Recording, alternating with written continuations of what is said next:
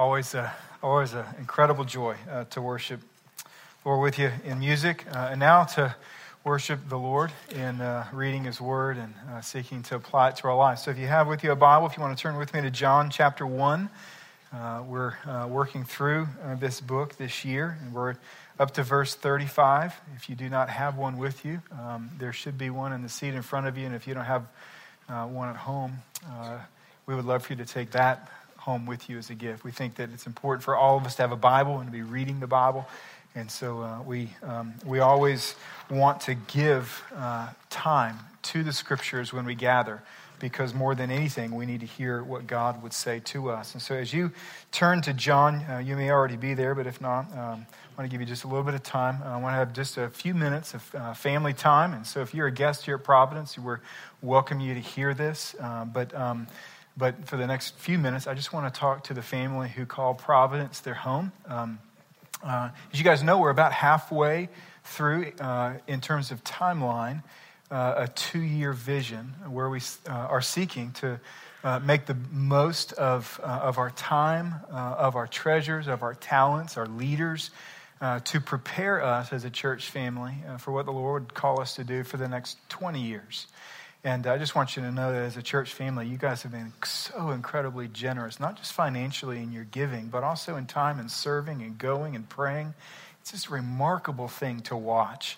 The third part of that vision was to improve and increase our buildings, these things, which are not the point, but they're just resources to help us to do the point. The purpose of why we even are a church family. God's word tells us, it's very, very clear, and we sum it up in a little sentence. It says that we exist to glorify God by introducing all peoples to Jesus Christ, and then to grow them up to love and worship Him. And that's what we want to spend all of our time doing.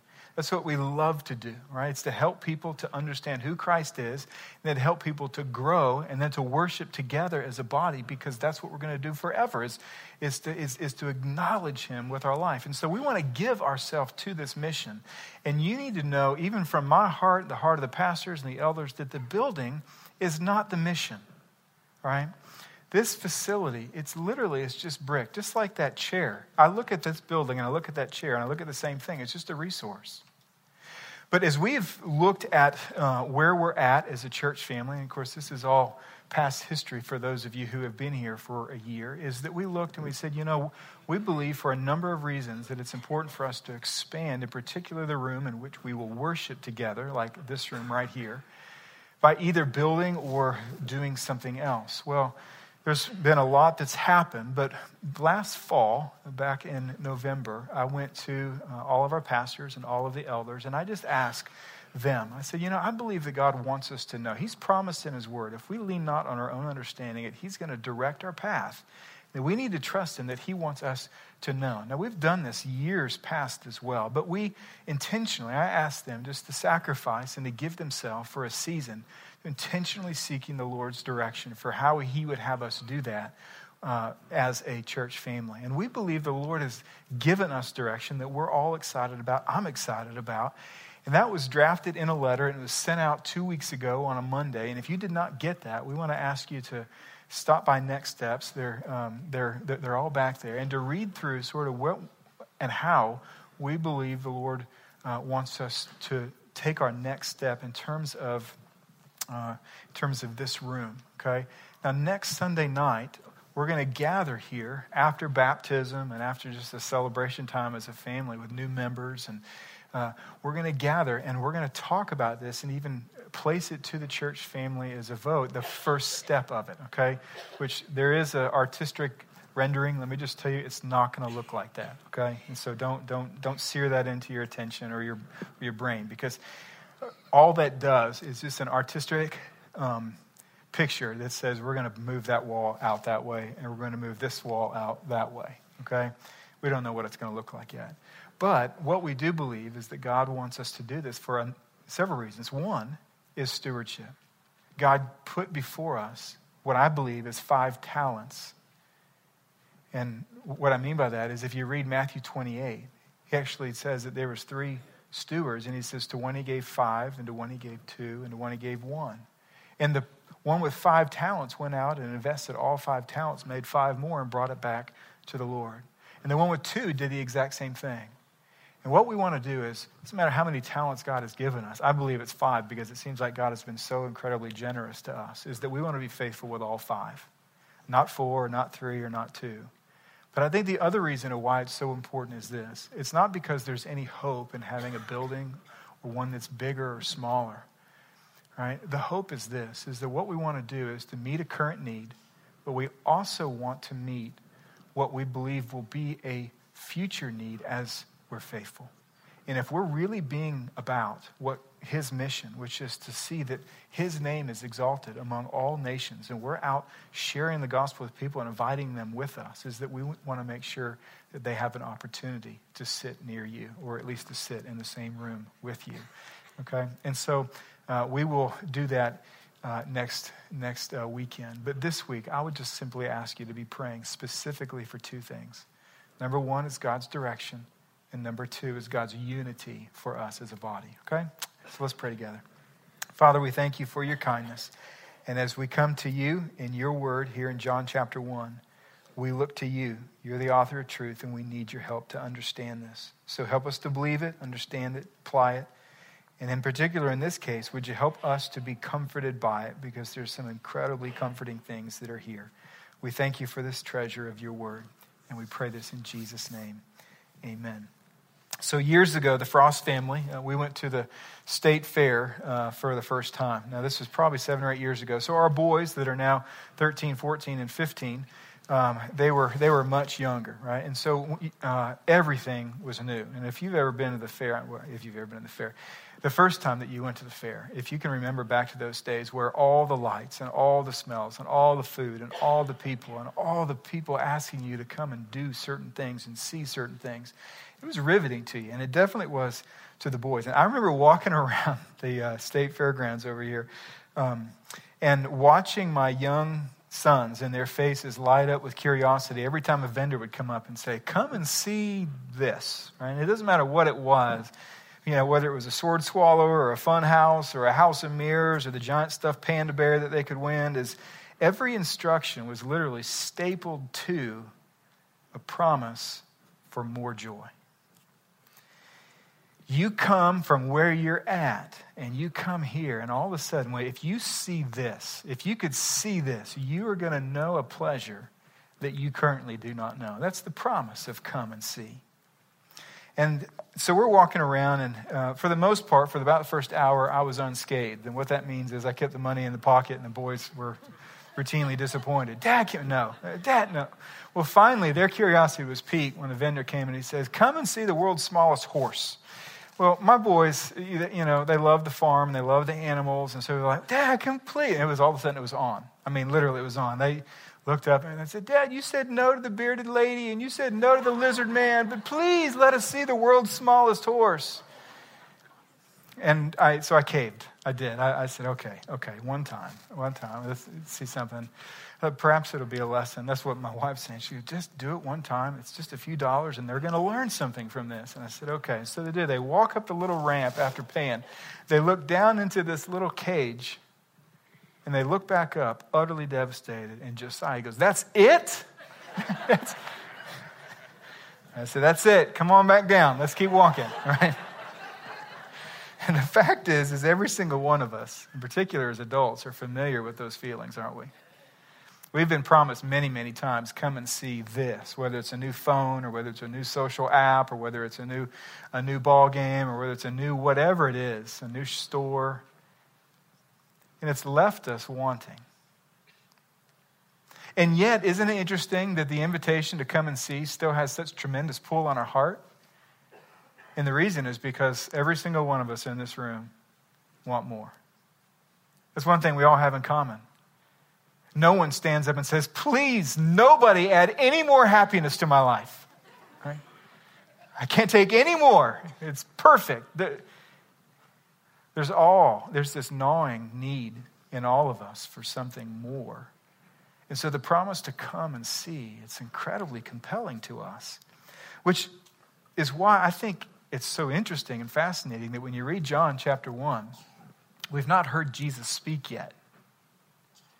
We've gone through an entire month and Jesus hasn't said anything yet. Directly, meaning he's not been quoted yet until we get to this passage. And I think it's interesting that the very first words that Jesus that are recorded in the book of John prove that he knew that we have that longing, that we all want more. He's going to invite us to come and see. But unlike the world, Jesus knew where fullness could be found. So let's read it together. John 1:35-42. He says, "And the next day, again, John was standing with two of his disciples, and he looked at Jesus as he was walking by and said, 'Behold, the Lamb of God.' And the two disciples heard him say this, and they followed Jesus. Jesus turned and saw them following and said to them, 'What are you seeking?' And they said to him, 'Rabbi,' which means teacher, 'where are you staying?' And he said to them, 'Come, and you will see.' So they came and saw where he was staying, and they stayed with him that day, for it was about the 10th hour. That's 4:00 p.m. One of the two who heard John speak and followed Jesus was Andrew, Simon Peter's brother. He first found his own brother Simon and said to him, 'We have found the Messiah,' which means Christ. He brought him to Jesus. Jesus looked at him and said, 'You are Simon, the son of John. You shall be called Cephas,' which means Peter." So what I want to do in the few moments that we have here is to answer this question, and that is, why is coming to Jesus the source of your fullness? And the first answer that this text gives us is because Jesus has the authority to remove sin. He has the authority to remove sin, something that's common to us all. Now, this has really been quite a 3-day journey for John's followers. We're aware that there were 2 of them, but there was probably more. 2 of them, though, are recorded in this text. One of them is Andrew. And the other one we don't know. He's not listed. There's a lot of people who believe that the other one was the author, John. The reason is because he sure knew a whole lot about what was going on. And throughout the book, as a first-hand eyewitness of these events, he never refers to himself by name. He sort of remains in the shadows, even though he's aware of every detail. So there's a possibility that John the author, along with Andrew, were the 2 disciples that were following John the Baptist. We don't know that, so we'll just call them the 2 disciples. But 2 days before this, on the first of this 3-day journey, it's sort of interesting, is these followers, these men following John the Baptist, this kind of religious man who's baptizing people out in the wilderness. He's wearing sort of a robe, and he's got a leather belt, and he's eating locust and honey. He's sort of an eccentric sort of a guy, and they're following him because he's offering something. At least they certainly believe it, that there's some promise there. Maybe this is who we need to be investing our life in, this man. And all of a sudden, some Jewish leaders come out to John the Baptist, and they start questioning about his own identity. And these same disciples hear John the Baptist say these words, "I am not the Christ. I'm not the Christ." He says that in verse 20. In verse 22, he says, "I am the voice of one crying out in the wilderness, make straight the way of the Lord." He's coming. And then they also heard him say, "And when he comes, I'm not even worthy to untie his sandals." So these disciples who are hanging out with John, they literally are staking their life to this man. And this man says, on this day, I'm not the man. I'm not the Christ. I'm not the one to follow here. And when he comes, I'm so not the man, I can't even tie his shoes. So they go to bed on this. You have to be thinking about the human element. Sitting on a pillow. Am I following the right guy here? Am I investing my life where I should be investing my life? Questions like you and I ask. So the second of these 3 days, these disciples are back with John the Baptist. And all of a sudden, Jesus walks by, and John says, "Behold, the Lamb of God who takes away the sin of the world." On that same day, he says, "I want you to know that I've come out to the wilderness to baptize in order that this man might be revealed in Israel." And then in verse 34, he says, "I want you to know something else. That man is the Son of God." The day ends and we're not told how they even respond. So now day 2, imagine these 2 disciples. You're at home thinking, okay, I'm pretty sure we're not following the right guy here. And yet the very next day, day 3, and that's our text this morning, who are they standing by? They're standing by John the Baptist again. Jesus walks by again, just like the day before. And this time, John the Baptist, maybe with a little bit more volume or a little bit more effort, he even cut some of the words off in order to go straight to the heart. Behold the Lamb. There he is, right there. In other words, why are you standing by me? He's right there. And we're told that these 2 disciples, they left John and they followed Jesus. Now, when we get to John chapter 3, we're going to find that John the Baptist was not discouraged at all. In fact, he was pleased and happy and rejoicing that these disciples, his disciples, left him in order to follow Jesus because that was his job description from God. He was fulfilling his plan when these people left. But you have to ask the question, why did they leave? And the reason I believe they left, there's a connection between verse 36 and 37. He says, behold the Lamb. And he's already said, this is the one that can take away sin. And then they left. I think the reason they left John is because standing next to John, they still had a sin problem. They still had a guilt problem in their heart. You see, if you had a bucket and it's leaking water and you fill it with water, eventually what's going to happen is all the water flows out. And it's just like your heart and just like their heart. You see, sin literally cuts a channel through your heart, draining all of the joy and all of the peace and all of the contentment and leaving behind only a residue of guilt and regret of what's been lost. And this is where they were. They're standing next to John, still feeling the separation between them and God because of their sin and the residue of guilt of feeling icky because of their sin, regretting what's been lost, the broken relationships, the lack of contentment. Just like you and me, they had that problem. You see, John was absolutely remarkable, but standing near him could not remove their sin and their guilt. Standing next to John with a heart that was riddled with sin would sort of be like standing next to a hospital road sign with a body that's riddled with broken bones, hoping that this road sign might be able to help. But the road sign can't help other than to point you to the one who can. And so John's saying, guys, you don't get it. I'm not the man. I'm not the Christ. I can't deal with your sin problem. But I know who can, and I'm going to point you there. So he says, behold the Lamb of God. He's right there. He's right there. You see, only he can remove guilt. Isn't it interesting, though, how many of us try to remove guilt in other ways? Isn't it remarkable how, even before we came to faith in Christ, how many different things we sought to pursue in order to deal with that gnawing guilt and regret and sin that was within our heart? I want to tell you a story about my son only because it shows you, hopefully, a good connector here. My son turns 13 tomorrow. His name is Seth. He's our third son. 13 years old. And 13 years ago, he was born, and he had a tumor on his spinal cord that was on his back, and it actually reached in, went through the spinal cavity, and grew around his spinal cord so that it was tethered, so that as he was growing, what was happening is the spinal cord was stretching, and so he was losing nerve capacity, and so his life, walking, and everything else was threatened.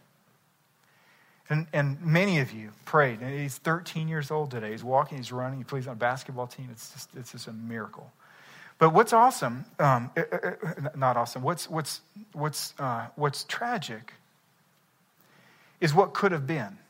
And I'm not just talking about his life. What could have been is that we could have dealt with that situation in ways that really didn't deal with the situation. And that's how most of us deal with guilt. We could have said, you know what we need to do is let's just numb ourselves to the pain. I could have taken up the hobby of drinking. So you know what? Every time I start feeling those questions of God, why? And he's so young, and like why in the world would you place this before us? I'll just start drinking, and then eventually I'll numb myself to those realities, and at least for a period of time, I won't have to think about it. That's an option. That's how a lot of people deal with their guilt. We could have said, no, that's maybe too destructive. How about we just seek to distract ourselves? Let's get all the Indiana Jones and Star Wars movies and just have movie marathons all day, and we'll just start it and just keep things in front of us. We'll just watch unending hours of football and sports, and we'll read unending novels, and we'll just give ourselves to distracting ourselves to the reality of what's before us. But see, the fact is, you can do that. But in Seth's life, the only thing that could have helped him was surgery to remove the tumor from his body. And this is the reality of what's happening here. You see, the lamb in the Old Testament could not remove sin. It could only cover sin. It could only, that's what it did. It covered sin. But what John says of Jesus is he's the Lamb of God. But unlike the lamb in the Old Testament that covered, he's the one who can take away sin. You see, friends, there's literally only one solution for sin problem that we have and for the guilt that remains and all that guilt threatens, and that's Jesus. And we can try to medicate it, we can try to numb, we can try to distract ourselves from all of our guilt, but I want you to know that only Jesus can remove that guilt. And so we as a church family, we commend you, look to Jesus Christ. You see, he came. He literally did come from heaven to earth, and he did live a righteous life that we did not. He died on a cross for my sin and yours. And he was buried in a grave out of stone that he created. And 3 days later, he rose from the dead. And for all who look to him, he says, I'll take away your sin. You trust in him. He says, I will take away your sin. And so I would just want to encourage us by way of application with this first point is let's run to Jesus and allow him to take away our sin. It may be that this is the first time you've ever looked to Jesus, that you don't have a right standing with the Lord.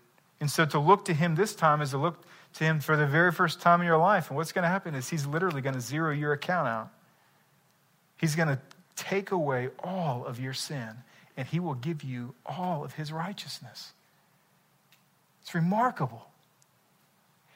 But there's some of us in this room who have already trusted Christ, and yet as we're walking through this life, isn't it interesting how we can find ourselves in certain patterns of sin that seem to be more acceptable? We're a little bit more hospitable to certain things at certain times. And so some of you may be at that place to where you know Christ and he's the Savior of your life, and yet there's something in your life that you're allowing to stay, to have roots in your heart. It may be lust, or it may be some form of pride, or some form of greed, or lying, or I don't know what it is. All of us, we're all fallen. It's common to all of us. But if we're not constantly repenting, what happens is those things take root. I believe he would say to us as believers, hey, look to Jesus today. Confess to him, because not only can he take away that sin, but he'll also take away the guilt. This is what Psalm 32 verse 5 says. David says, I acknowledged my sin before you, and you not only took away my sin, but the guilt of my sin. And this is what's available to us. This is why going and seeing Jesus literally does work, and it's because he's the source of fullness. The second reason, not only does he have the authority to take away sin, but he has the authority to literally give spiritual sight so that we can see that he's great. Because otherwise, we can look at the most amazing things in the world and we don't even see them as there. So this is what happens, right? These two disciples, they leave John the Baptist and they're following Jesus. Jesus turns around and he sees them there. And he asks them a question. He says, what are you seeking? What are you seeking? Now, this is really important, okay? Let me just pause just for a second with our story. In the Gospel of John in particular, and in many of the Gospels, what we find is that Jesus frequently turns normal, everyday conversations into spiritual conversations, and he does it just really quick. So, for example, in John chapter 4, right, he's thirsty. There's a well. He says, I'm going to get some water. So he goes up there, and there's a woman up there. It's a Samaritan woman. And he says, would you give me a drink of water? And she says, wait a minute, how can you, a Jewish man, ask me, a Samaritan woman, for a drink of water? That'll make you unclean. And he says, he has the best comments in the world. He goes, if you knew who you were talking to, you would ask me for a drink of water. And she's still stumped. She's like, but you don't have a bucket. And it's like really deep. Wow, how you can get the water out of there? So far, this is just a normal physical conversation about physical things. This is not a spiritual thing yet until Jesus does this. He says, look, everyone who drinks from this water, from this well, is going to be thirsty again. But the water that I can give to that person will become in that person a spring of living water welling up to eternal life. Wow. And this is what Jesus is doing with these two disciples. When he turns around and he says, what are you seeking? He's not saying, what do you want? He's not saying, man, you're scaring me. How come you're following me? That's not what's happening here. He's addressing their heart, in particular their treasure. He wants to know what you treasure before you follow him. How do I know this? Well, there's a few reasons. The first is we have a little hint in Matthew chapter 6. There he's talking about all kinds of things that people can seek with their life and how these things make us nervous in life. They make us anxious, enough so that we want to worry about them. So this is what he says there. He goes, look, do not worry, saying, what are we going to eat? And what should we drink? And what should we wear? There's even a little verse in there that I didn't include on the screen that says this. Those who don't walk with God, they worry about these things. This is what they pursue.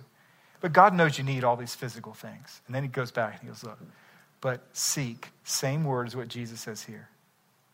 Prioritize first. This is the most important thing. Seek first his kingdom and his righteousness. And all these things will be given to you as well.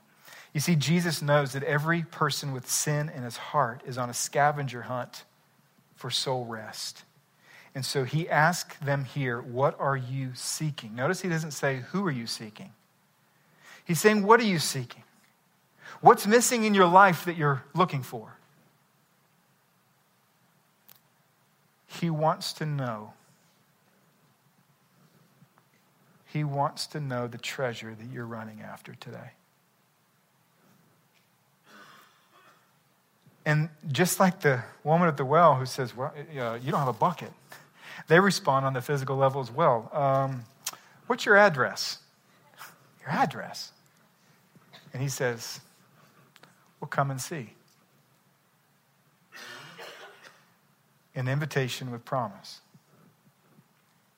Now we know that the point is not, I wonder what Jesus' address is, because at the end of the story, we're not finding these two disciples going, we found it, we found his address.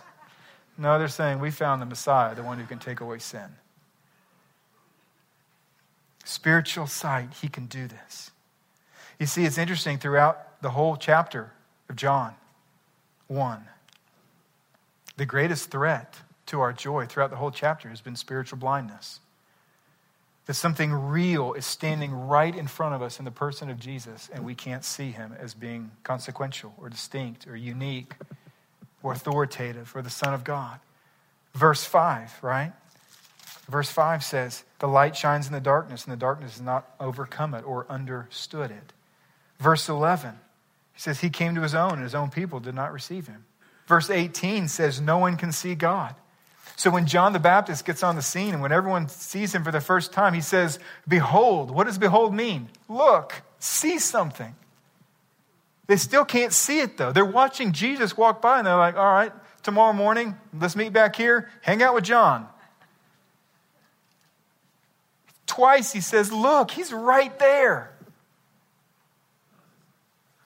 And then just 5 Greek words make up the 9 words that we have. What are you seeking? And come and you will see. In 5 Greek words, Jesus addresses their spiritual hunger. He invites them to himself, and he promises them that he himself will help them to see spiritual reality. So that leads us to 2 application points. The first is this, let's ask Jesus to help us see and believe. I just love how Jesus is never threatened by a truth seeker. The reason is because he is the truth. He says, I am the way, the truth, and the life. I'm the one and only truth. So he's not threatened by truth seekers. You never find Jesus saying, don't read other books. You might end up worshiping another God. He doesn't say that. And the reason is because he says, there's no other God. In fact, at the end of this book, he's going to stand before Pilate. And Pilate's going to ask him a question. And Jesus is going to say this. everyone who is of the truth listens to my voice. Now, what he means when he says that is that every single person who humbles himself enough to be open to wherever the truth will lead will be led to the feet of Jesus Christ. And so he's not intimidated by truth seekers. And so this morning, if you've come and you go, I don't believe in Jesus Christ yet, but I want to learn a little bit more about what you believe, I would say this: take the Bible, if you don't have one that's near you, take it home, open it up, start reading it and saying, God, if you are real, if this is true, would you confirm it in my heart? He's not intimidated by that question. And so we can't be either. And the second thing, I think, in terms of application, that Jesus is the only one who can give spiritual sight, is that we who have trusted Christ and who do see, let's bring people to Jesus. Let's bring people to Jesus. You see, by the end of the day, Andrew's eyes are so open that he runs to his brother. Now, I love how amazing sentences of truth can be boiled down in human language to where it's almost laughable. And what I mean by that is this. What he basically does is he goes to his brother Simon and says, Simon, so you know the son that was supposed to be born that God promised that would crush the head of evil? You know that, like the man who was supposed to come, who would be the Messiah and the promised one over all times, and the one that all of our forefathers have been anticipating for thousands of years? Yeah. I met him today. I want to bring you to him. Isn't it interesting that he didn't feel the need to convince Peter? Jesus already said he's going to do the convincing. My job is simply to bring. He simply brought. Last fall we sought to lay before us as a church family a model. It's not the model, it's a model of how we would share the gospel with other people, the good news about Jesus, to bring people to him. And if you remember, what we encouraged was this model that really starts with a reality that everyone knows, and that's that things are broken in this world.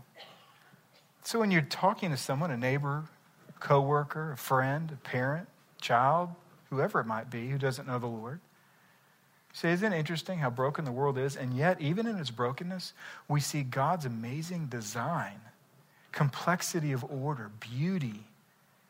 There's a natural longing in our hearts for justice. And so you draw a little circle and you put God's design in there. That God made this place and he made it good. But then what you say is, what the fact is, though, is that while we live in it, every one of us, even though God made it good, the Bible tells us that each one of us fell short of his glory. And God calls this sin. And what this does is, even though God's good plan, and we sinned against it, what that sin brings about is, and you bring the second circle, and that's brokenness. You see this in our relationships. You see it in our own heart. You see it in cultures and societies. You see it in racism. You see it in everything. Brokenness. It shouldn't be like this, and yet it is. And so we run after all kinds of solutions. And what's interesting is every solution that we try to run after, it's a dead end. So while we're running, God ran after us, and he sent Jesus. And this is something called the gospel. And the gospel is simply the good news that says that Jesus ran after us when we were running after other things. And he came and he died and he was buried and he rose from the dead. And then when he rose from the dead, he extended to us an offer. And that is that in our brokenness, if we would repent of our sin and if we would believe in Jesus Christ, that we would be forgiven. And not only forgiven, but God Almighty would literally take our pile of brokenness, and he would literally begin the process of bringing restoration so that we could experience God's design once again. Not only here on this earth, but then perfectly forever in heaven. And so this is what we would encourage, is to look for opportunities, even this week, that if your eyes have been open, they've been open not just for selfish reasons, they've been open to help other people see as well. The last thing that you see here of why Jesus is the fullness is because Jesus has the authority to change our identity. The reason that you can run to Jesus when he says, come and see, and know that you're going to go to a place and he's going to bring you to good ends, to good places, is because he's the only one who has the authority to change not only your name, but your identity. This is one of my favorite little verses. I don't know why. I've always been just intrigued by verse 42. Andrew brings his brother Simon. Jesus looks right at him and he says, so people call you Simon. That's great. I'm going to call you Cephas or Peter. Now think of the audacity. Think if you came up to me your first time here and you came up and you said, hey, I just want you to know my name is Mike. And I go, you know what, Mike, that's a great name. I like the name Mike. People call you Mike, but I'm not going to call you Mike. I'm going to call you Frank. You'd go, what? Who is this guy? This whole pastor thing's gotten to his head. He's thinking he can go changing people's names. No, I can't change people's names because I'm not God, but Jesus can because he is God. In the Old Testament, we find God changing people's names to correspond to a calling that God gave to that individual. He says, you're Abraham. I'm going to call you Abraham. You're Jacob. Great name. I'm going to call you Isaac. And he does the exact same thing here with Simon. And it's not that Simon's not a great name. It's that Peter means rock. And he wanted to make him into a rock. And so he says, I'm just going to start calling you what I know I'm going to make you. We get a hint of this in Matthew chapter 16, verse 18, where Jesus says to Peter, I tell you, you are Peter. You're the Petros. And on this rock, Petra, I will build my church. Now, there's clarity given here. You need to remember this, is that Peter is not the Petra. He's the Petros. And the reason that's important is because when you get to Ephesians chapter 2, verses 19 and 20, we're told this, is that God's household, meaning the church, is built on the foundation of the apostles and prophets, Christ Jesus being the cornerstone, the Petra. Now, why is this significant? Well, because there's a lot of people that believe that the church and its authority is based upon Peter being the first bishop in Rome. And so when the bishop in Rome that we now call the Pope says something, it becomes authoritative even if it contradicts the Bible. And what's happening here, his name change specifically, what's happening here is this. He's saying that the entire church is built upon the Petra. Ephesians says the Petra, the rock, is Jesus Christ. But how the church came into existence is God used an instrument, a human rock, Peter, in order to preach this first sermon. So when we get to Acts chapter 2, people are going crazy. Peter stands up and he says, look, this is what's going down. Jesus rose from the dead and you need to look at him. The church was then established, the very first church. And so his name was representative of what God was going to do through him, but ultimately the church is built upon Jesus himself. You see, in changing his name, Jesus was saying, Simon, I know who you are right now. I also know who you will become. You're going to be a rock, and so I'm going to start calling you rock. I'm so committed to working in your life to help you become what I can see you're going to be that I'm going to go ahead and call you what I'm going to make you. Now, every now and then throughout the Gospels, we're going to find, whether it's the Lord or whether it's a writer, referring to Peter as his old name, Simon. It usually happens in two cases. One of them is when he's referring to legal instances, like Peter's ownership of a boat or Peter's home, where there was literally a deed to where someone could look at it and say, you know what? Simon owns this. And everyone knew. And so they used Simon in those cases. The other time that we're going to find Simon being used most frequently is when Peter messes up. It's when he's behaving like the old man. And so we're going to get to a passage such as in Mark chapter 14, where Jesus says, now guys, I'm so troubled that I want you to, in this garden, I want you to pray with me. I'm going to go over here, you stay here and pray. He comes back and he wakes him up and he says, Simon, why are you sleeping? There's going to be multiple times because Peter had some growth to do, just like me.